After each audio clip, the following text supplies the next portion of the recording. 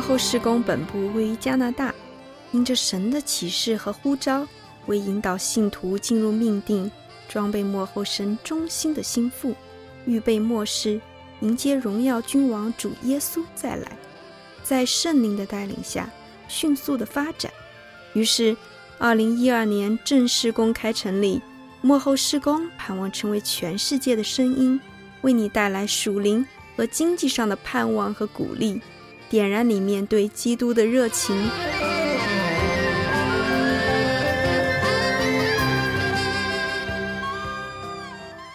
各位听众朋友们，大家好，欢迎再次收听与神同行。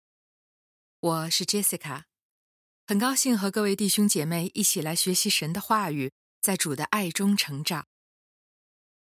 与神同行，就像栏目的名字一样，我们希望节目中的见证分享能对弟兄姐妹属灵生命的建造有所帮助，在跟随主耶稣基督的道路上更加坚定。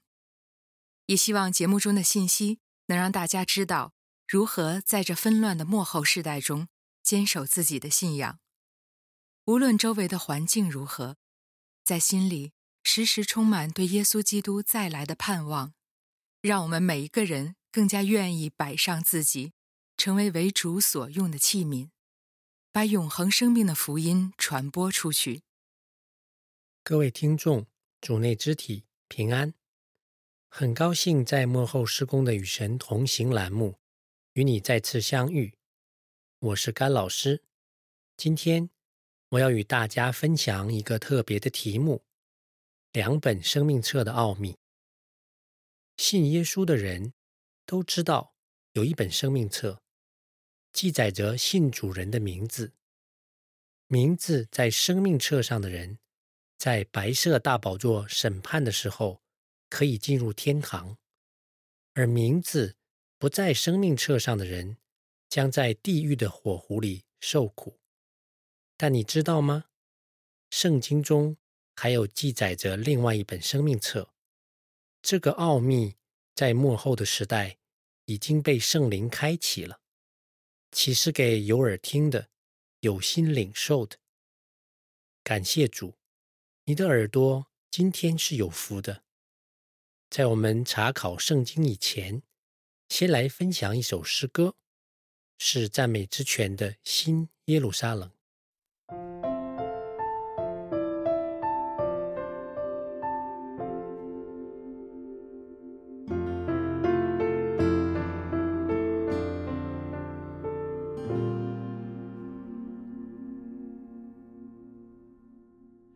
期待那一天，亲眼见你面，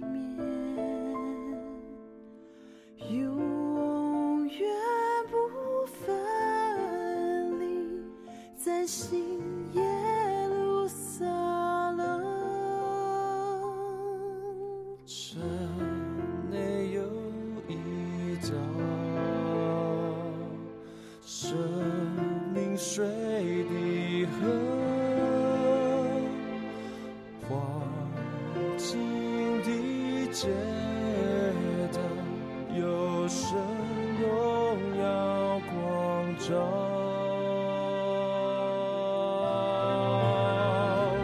看那神的帐幕在人间，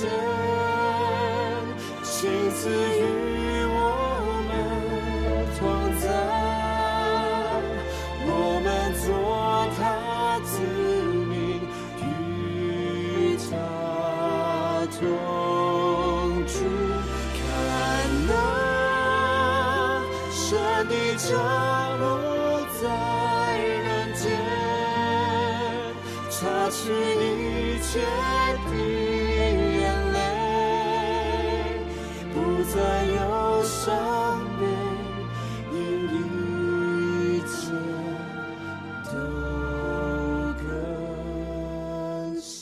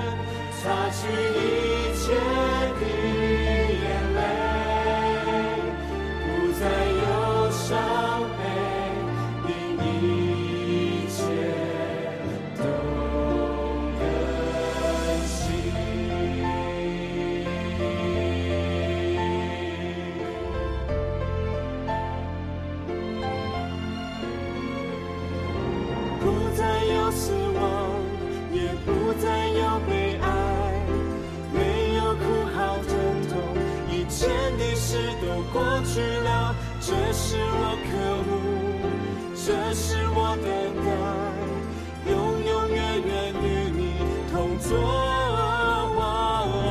不再有死亡，也不再有悲哀，没有哭嚎疼痛，一切的事都过去了。这是我渴慕，这是我等待，永永远远与你同坐。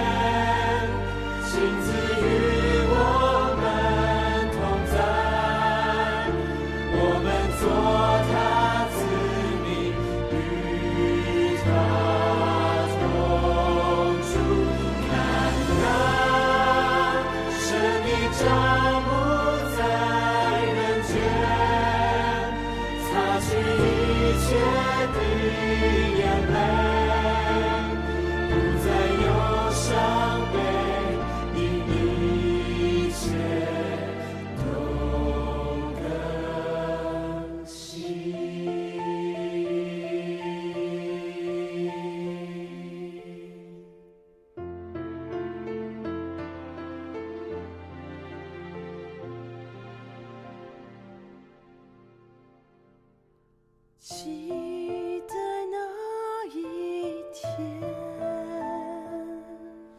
亲眼见你面，永远不分离，在喜悦路上了。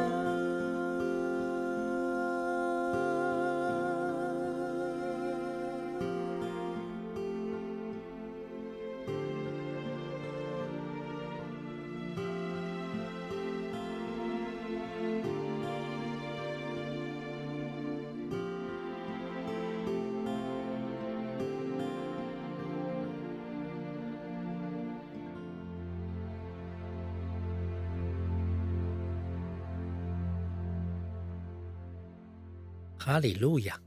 新耶路撒冷城是我们的盼望。今天，我们先从我的一个梦说起。在2011年的11月左右，我连续3天晚上做梦，梦的内容奇怪又简单。梦中清楚地听见一句话：不是所有的基督徒都是耶稣的心腹。对了，真的很简单，就一句话，没有其他的解释，而且是连续3天都梦一样的内容。这不能不引起我的注意。是神对我在梦中讲话吗？怎么不多讲一点呢？而且这句话与我的信仰背景相违背，绝不可能是我自己想出来的。我是在一个美国的华人福音派教会信主，并且长大。后来蒙神呼召，进入一家美国传统的神学院，接受神学培训。取得学位后，在加拿大牧养教会7年的时间。我所接受的神学装备和培训，是基督徒将来都要到天堂做耶稣的心腹，与耶稣一同作王。这也是我们的盼望之一呀。而且这些也是我一直在教会、在讲台教导别人的信息。如果今天突然有人告诉我说，不是所有的基督徒都是耶稣的心腹，我是不会相信的呀。但在梦中，神偏偏就这么告诉我，这让我真的很困惑，无法理解。因为人靠着自身的知识、智慧、力量是无法超越自身的局限的，所以我们需要圣灵的启示。神真是信实的，他开始的工作，他必完成。神非常奇妙，在我做梦之后的3个月，神使用了3位不同的弟兄姐妹，其中2位是我完全不认识的，他们用不同的方式帮助我明白这个末后时代的真理，就是启示录中记载了2本不同的生命册，而且新耶路撒冷城有城里城外之分。是哪2本生命册呢？一本是我们熟悉的生命册，另外一本是羔羊生命册。它们有什么差别呢？简单的讲，生命册是天堂与地狱的差别，羔羊生命册是城里与城外的差别。你怎么知道这2本生命册不是同一本呢？它们的差别又何在呢？让我们一起来查考圣经。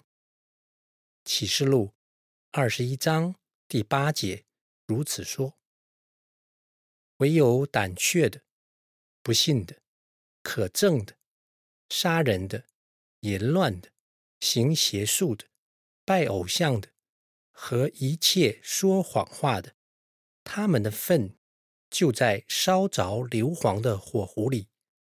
这是第2次的死。启示录22章15节讲说，城外有那些犬类、行邪术的、淫乱的、杀人的、拜偶像的，并一切喜好说谎言的、编造虚谎的。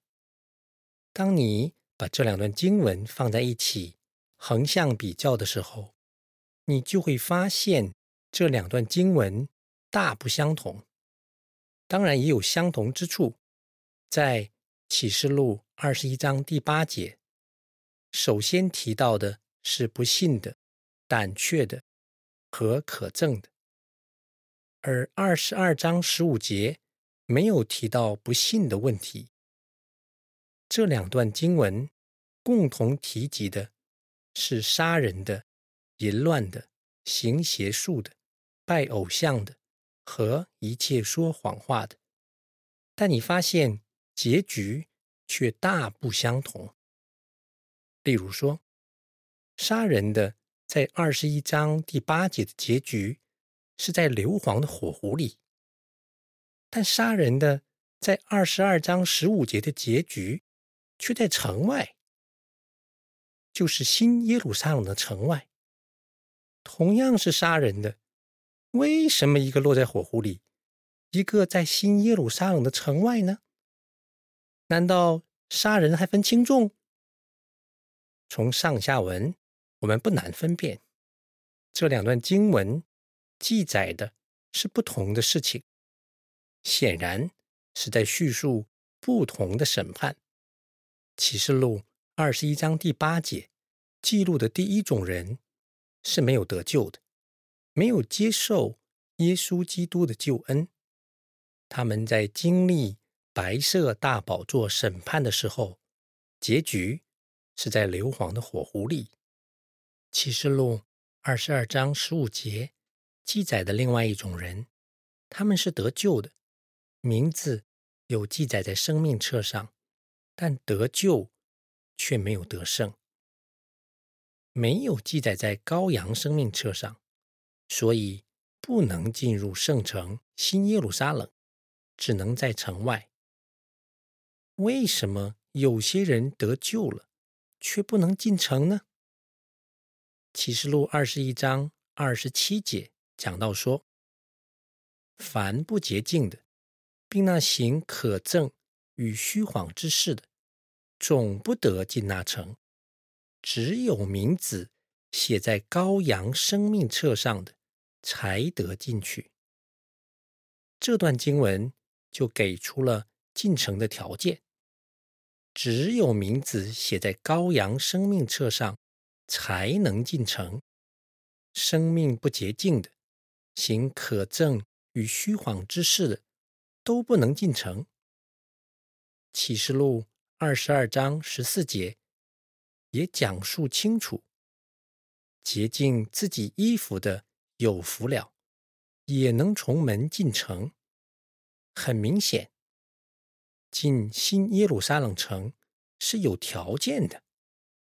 城外人的生命是不洁净的，没有权柄进城。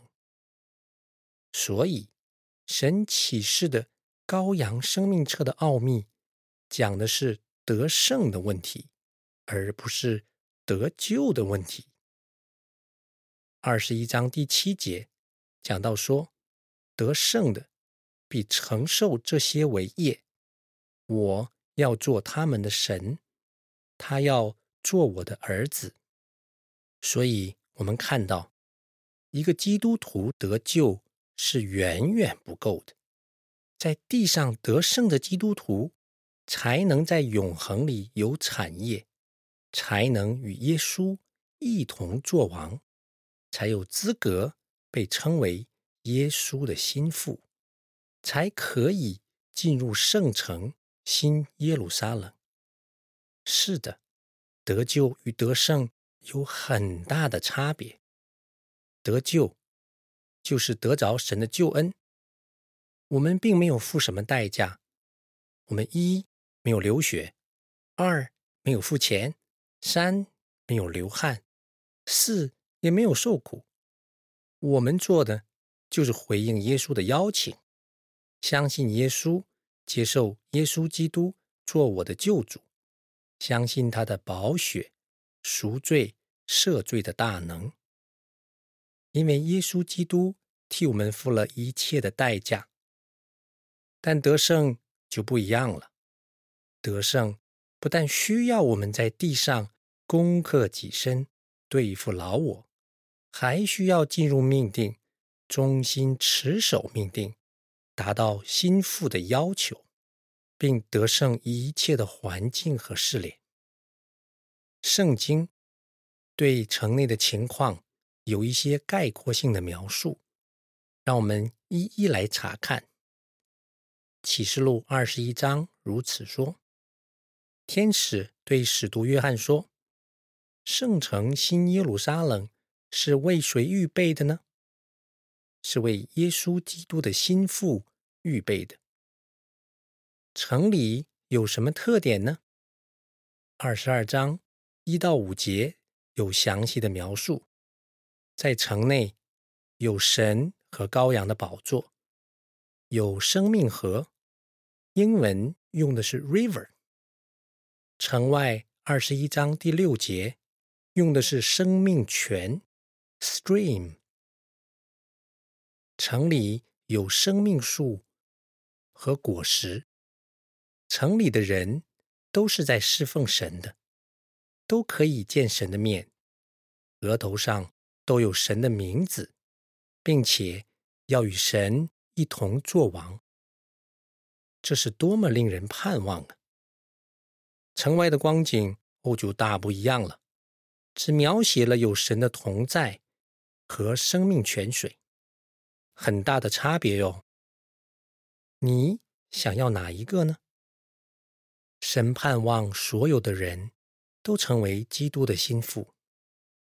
神不单单救我们灵魂得救而已，而是盼望我们每一个人都可以进入城内，与他一同作王，享受他全部的丰盛和荣耀。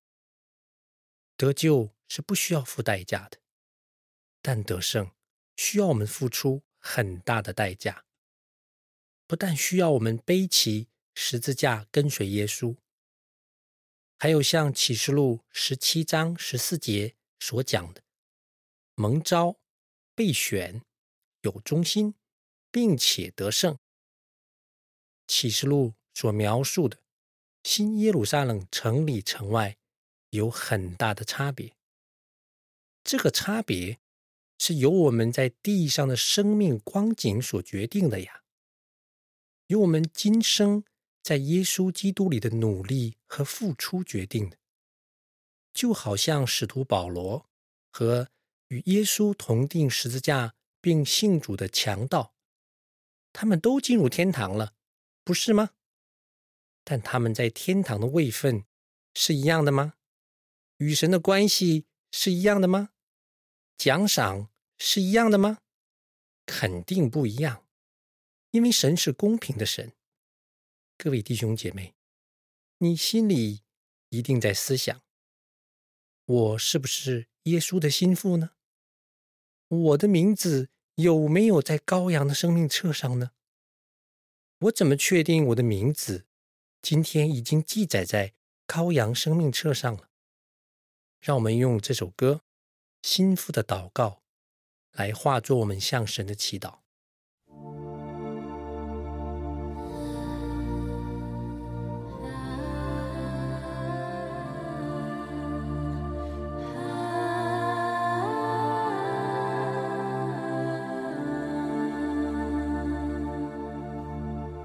你属我，我也属你，永远不分离。你的爱比酒更美，愿你与我亲嘴。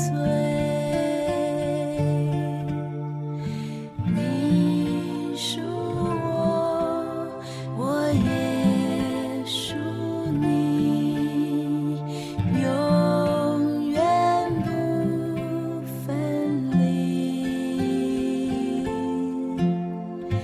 你的爱比酒更美，愿你与我亲嘴。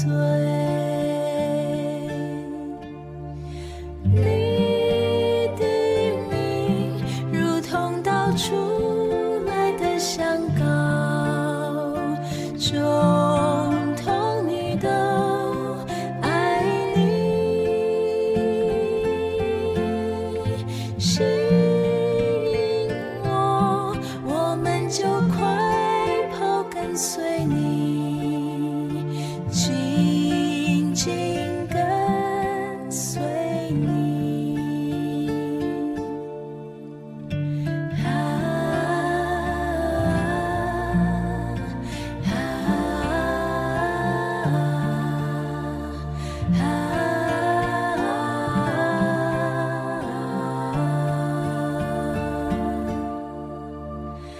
你属我，我也属你，永远不分离。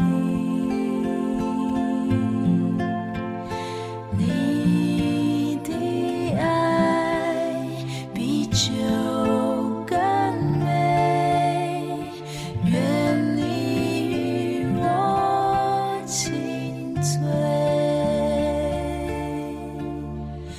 你的名如同倒出来的香膏，众童女都爱你，吸引我，我们就快跑跟随你，紧紧跟随你。北风啊兴起，南风啊吹起，吹在我眼中，散发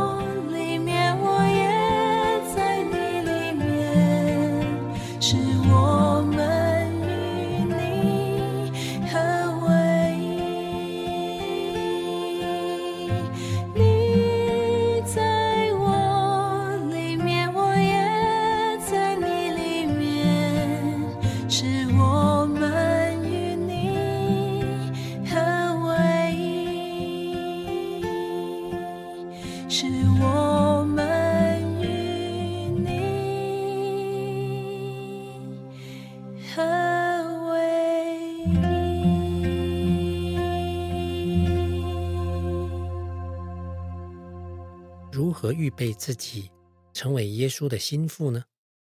怎样才能进入圣城新耶路撒冷呢？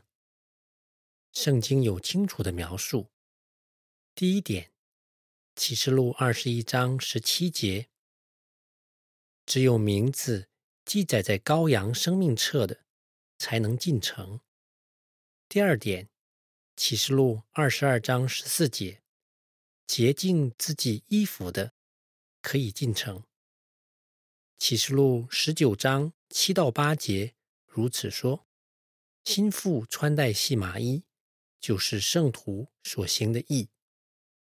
衣服在圣经中和灵里常常预表我们生命的光景，或者属灵的身份，或者行为。新妇最基本的条件就是生命的对付和洁净，并且有讨神喜悦的与信心相称的行为。还记得启示录22章15节记载的吗？城外有那些犬类，行邪术的，淫乱的，杀人的，拜偶像的，并一切喜好说谎言的，编造虚谎的。你可能会问，城外怎么会有犬类呢？天堂怎么会有杀人的和拜偶像的呢？犬类在犹太人的文化当中，代表的是不洁净、污秽的意思。这显然是一个总结。得救人当中有许多人的生命是不洁净的，没有被对付的。什么是杀人的呢？我们或许没有用刀用枪夺别人的性命，但圣经告诉我们，恨人的就是杀人。我们不愿意原谅伤害我们的，常常记着别人对我们的亏欠，不愿意赦免。我们心思意念上的破口，在灵界，在神看来，与杀人同等。许多人信主了，但却不愿意对付我们自己生命深处的破口。我们是否与我们的父母和好，与妻子丈夫和好，是否与伤害我们的人和好了呢？并愿意真心的祝福他们呢？如果你立志做耶稣的心腹，就要赦免原谅一切的人，好像耶稣原谅我们一样，不能有任何的借口啊。那什么是拜偶像的呢？偶像除了看得见的金银土石雕刻的形象之外，还有看不见的偶像，就是我们生命的次序。什么是我们生命最重要的部分？工作可能成为我们的偶像，为了工作牺牲神的呼召和使命。家人可能成为偶像，为了儿女，或者爱儿女过于爱神，体恤儿女的需要，过于遵守神的诫命。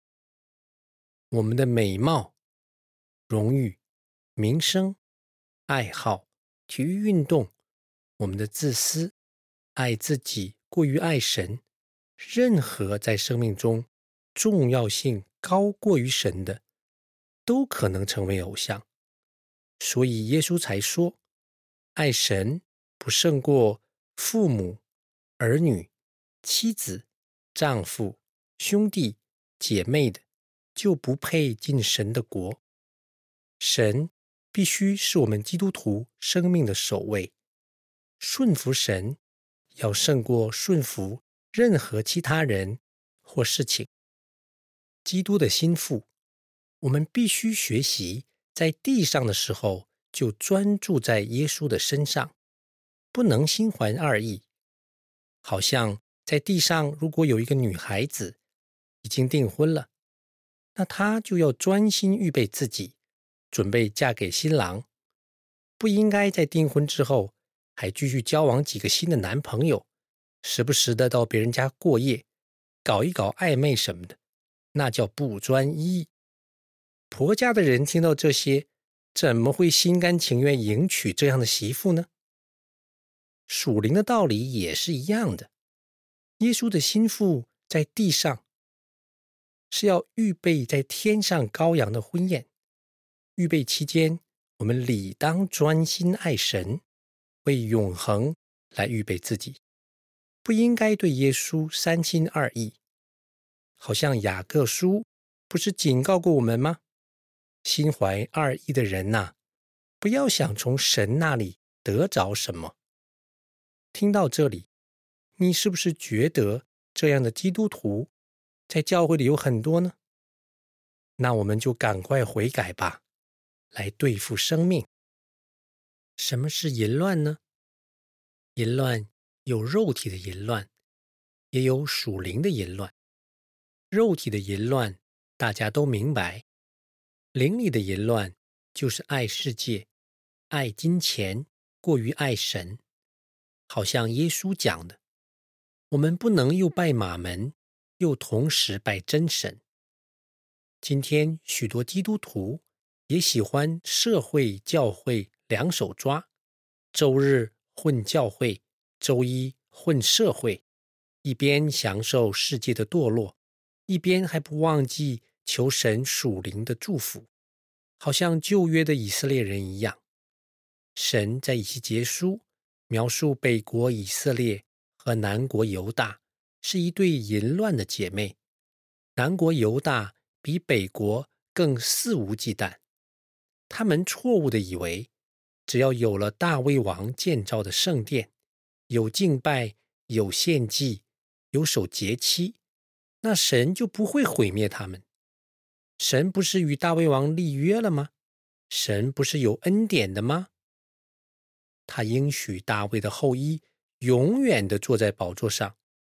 所以我们平常在家拜拜偶像，和不属神的国家结盟，发展贸易，社会有点不公平，对待穷人有点不公平，这没什么大不了的，献个赎罪祭就好啦，神不会惩罚我们的。他们用神的恩典和盟约来威胁神的公平和公义，藐视神对罪的恨恶，结局很悲惨了。整个国家被巴比伦国灭亡，掳到巴比伦做奴隶。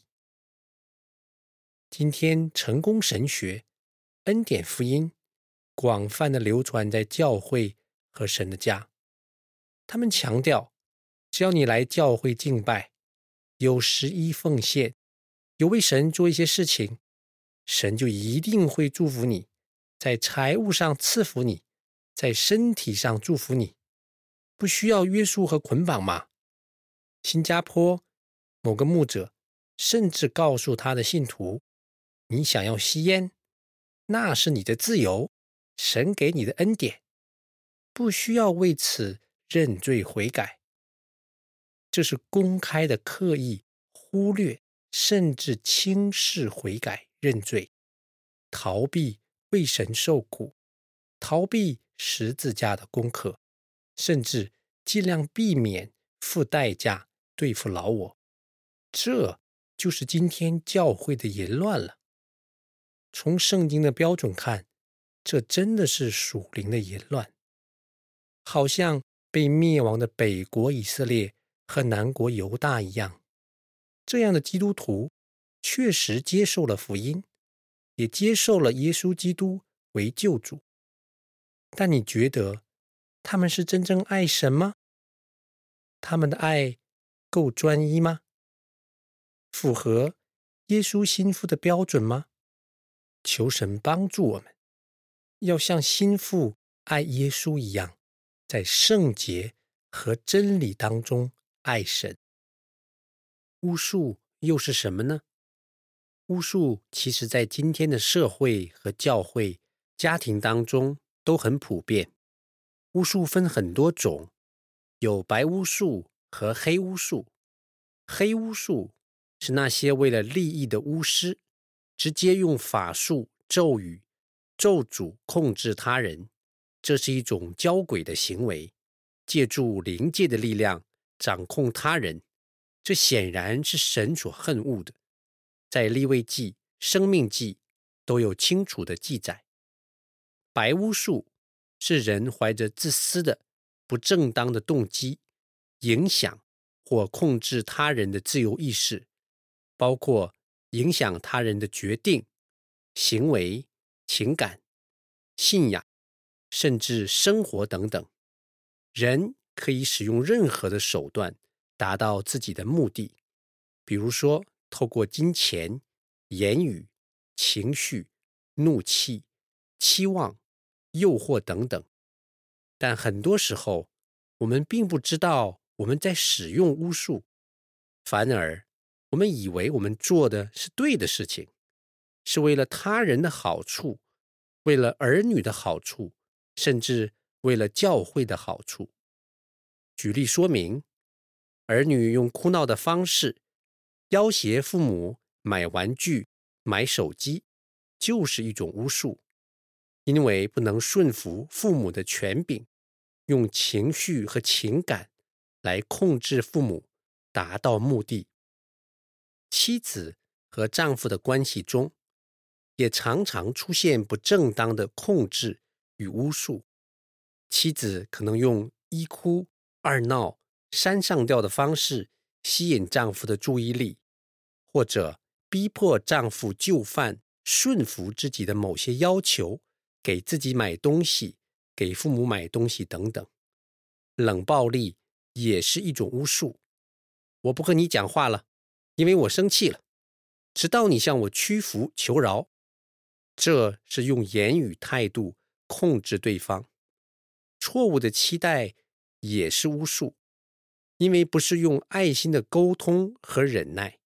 比如说，期待妻子出去工作，期待妻子凡事听从自己，都是巫术的一种。怒气也是我们常常使用的手段之一。当他人不能达到我们的期望的时候，特别是领袖或者权柄人物，我们就会用怒气和情绪来给别人下马威，或者难看，或者言语的攻击威胁，使对方惧怕而顺服。这是人们常用的巫术之一，因为不在爱心里行事。有时即使目标正确，但方法不对，也会引来巫术的灵。有一天，神光照我，我有时候对待孩子的怒气是巫术，是用错误的期待和错误的方法达到一个好的目的。我们家有3个女儿，二女儿有时候不喜欢收拾玩具，不喜欢整理房间。我和她讲了1次、2次、3次，她都当没听见。第4次我就受不了了，情绪和怒气就上来了。她也觉得很委屈，我也觉得很不开心。后来我就向神认罪，自己用情绪型巫术控制她的行为。神教导我要用爱心和忍耐，用平静的语气告诉她不收拾玩具的后果和惩罚，而且要看着她的眼睛慢慢地讲，然后就不再啰嗦了。今天华人的父母常常用巫术控制孩子。我养你不就是为了你能考上个好大学，找个好工作吗？或者我养你不就是为了将来你可以给我养老送终吗？这些打着爱心的幌子，满足自己的私欲，其实是用权柄和自私的爱掌控孩子的自由意识和选择，给关系带来破坏和混乱。所以我们爱的动机很重要，我们执行我们目标的方法更重要。你看耶稣的榜样，当门徒一而再再而三的不明白真理，或者工作不能完成，甚至逃跑弃绝神的时候，耶稣不是用权柄和情绪来威胁处理他们的失败，是用爱心和忍耐帮助他们重新回到正路上。不但要有正确的动机，正确的方法也至关重要。教会里也常有发生，执事长老们不在决定的位置，却要夺得决定的权利，用自己的影响力操纵牧师，架空传道人，或利用会众、执事会、会员大会操纵教会里的决策，大有人在。这都是巫术。同时，也有牧师传道人错误地使用权柄，为了权力而使用巫术，影响控制会众。巫术的灵带来的是混乱、失望、迷惑、丧气、无力、昏睡，甚至绝望自杀。耶洗别威胁先知以利亚就是个很好的例子。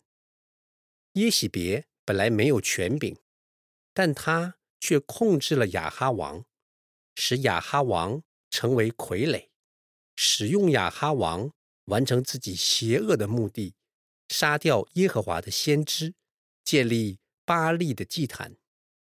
当他听说以利亚杀掉巴力的几百个先知，神行了大神迹的时候，他不但不悔改，不敬畏神，还继续使用巫术，威胁咒诅先知以利亚。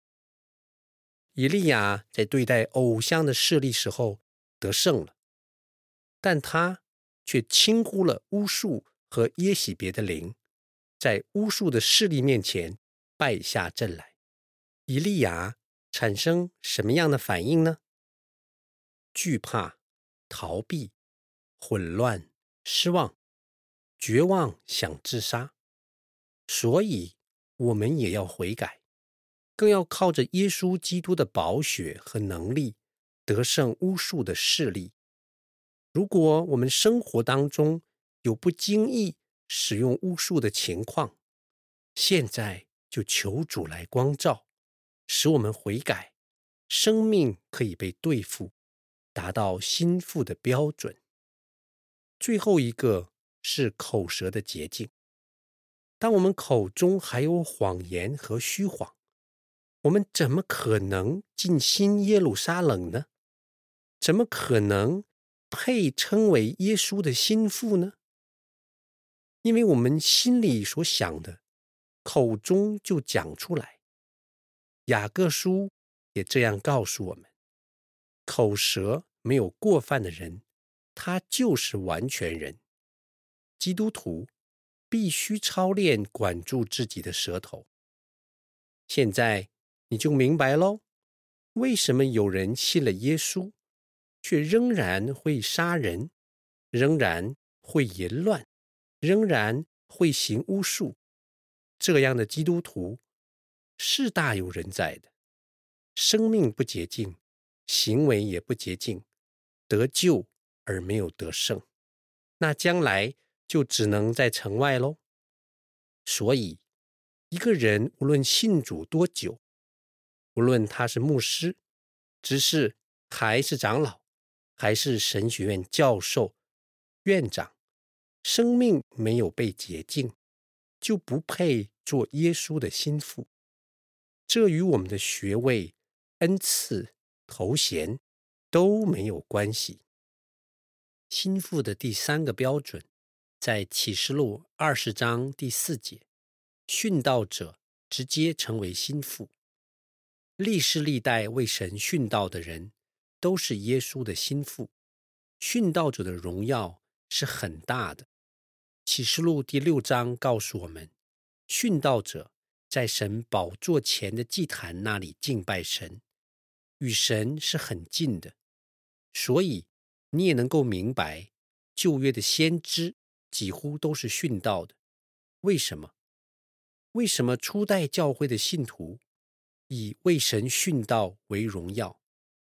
因为殉道者直接成为耶稣的心腹，是极为荣耀的事情。但同时，我们必须知道，殉道是被神拣选的，不是自己寻短见、找麻烦、创枪口，那不算数的。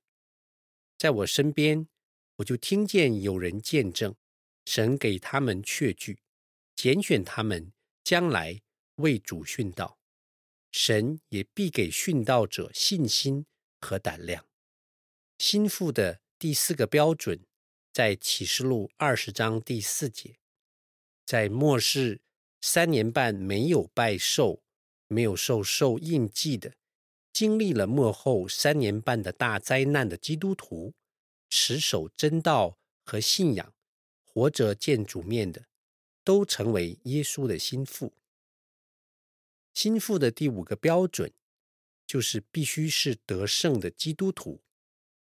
在启示录17章14节讲到说，蒙召、被选、忠心、得胜的基督徒，将来与耶稣一同降临在地上，并且与他作王。得胜的前提是，我们必须先明白神给我们个人的命定和选召是什么。马太福音22章1到14节，耶稣用比喻讲述天国好比娶亲的宴席。比喻的开始，所有被招的人都在邀请之列，而且宴席已经预备好了。当神的仆人邀请这些人赴宴的时候，许多人都有借口，不愿意参加。神就命令仆人到街上招所有的人，任何愿意来赴宴的都可以来。我们先历史解经，这段话首先是对犹太人说的。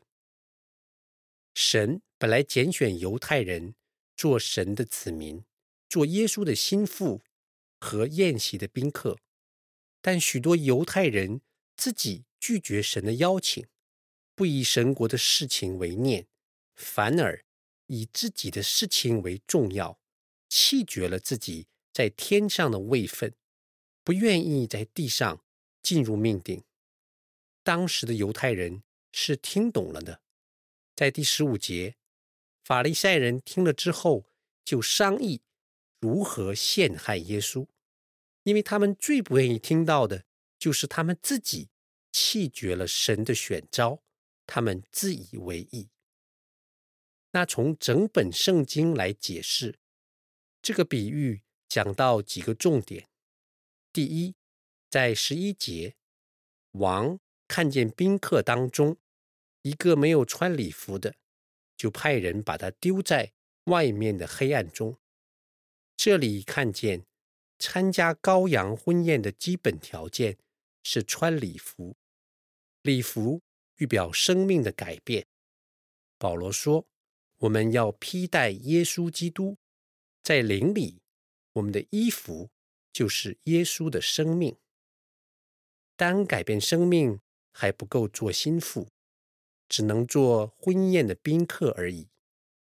第二个重点就是说，我们必须回应神的选召，也就是说，神邀请你在地上给你命定，给你一个神国的职责，我们要回应，并且忠心。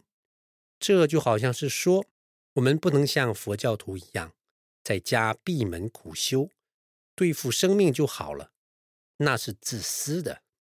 神的国需要工人。神在创世以前，为每一个人在地上都预备了一个位置，就好像身体的某个器官一样。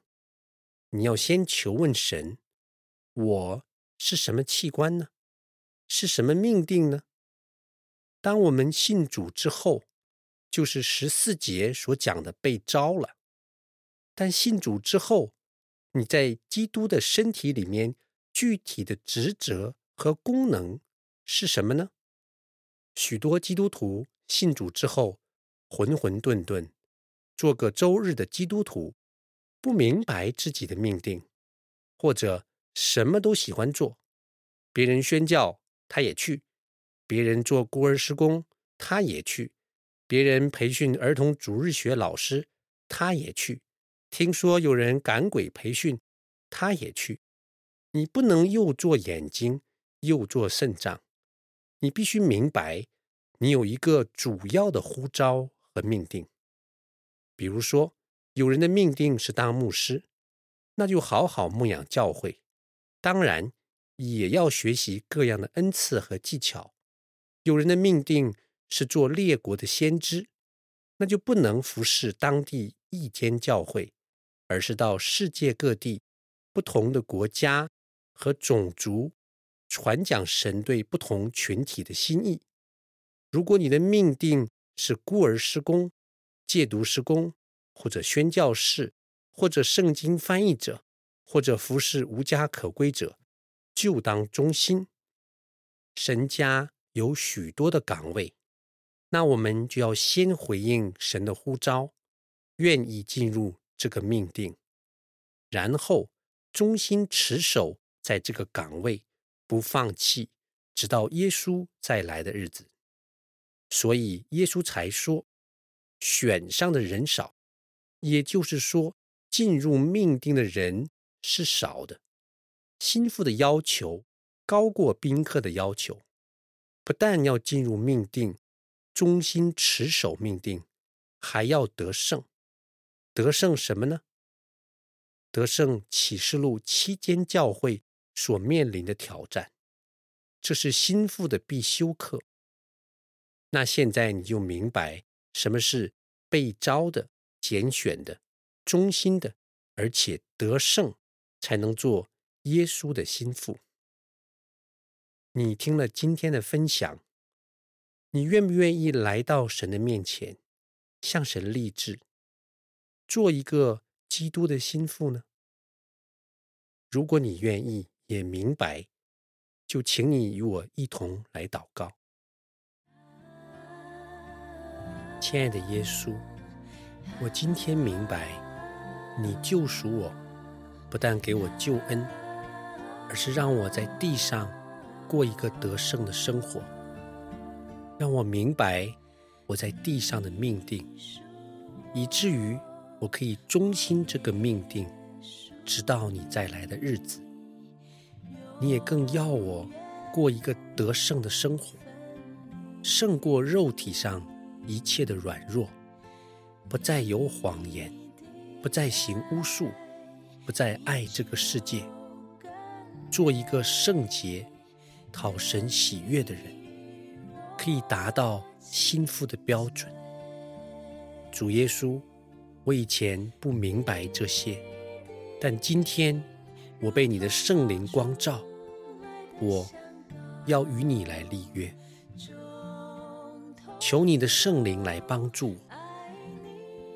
我在你面前立志，愿意做一个耶稣基督的心腹，也求你按照心腹的标准来要求我，来塑造我，来引领我，来开启我，使我在这个末后的时代可以靠着你站立得稳，直到你再来的日子，将来在婚宴上成为你的心腹，与你一同征战，一同得胜，一同作王。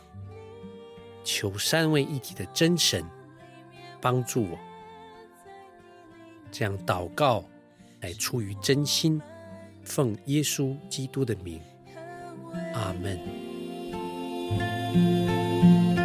北风啊兴起，南风啊吹起，吹在我园中，散发香气。你在我里面，我也在你里面，是我们与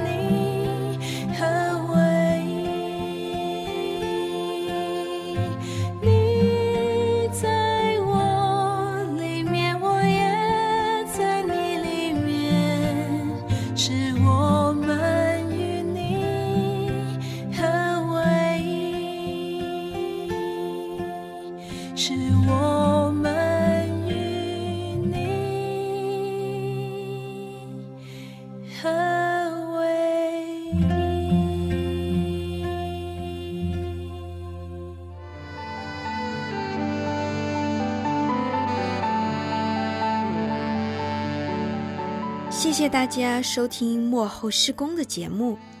如果你想和我们分享你信仰上的问题，或者收听后的见证，欢迎与我们联络。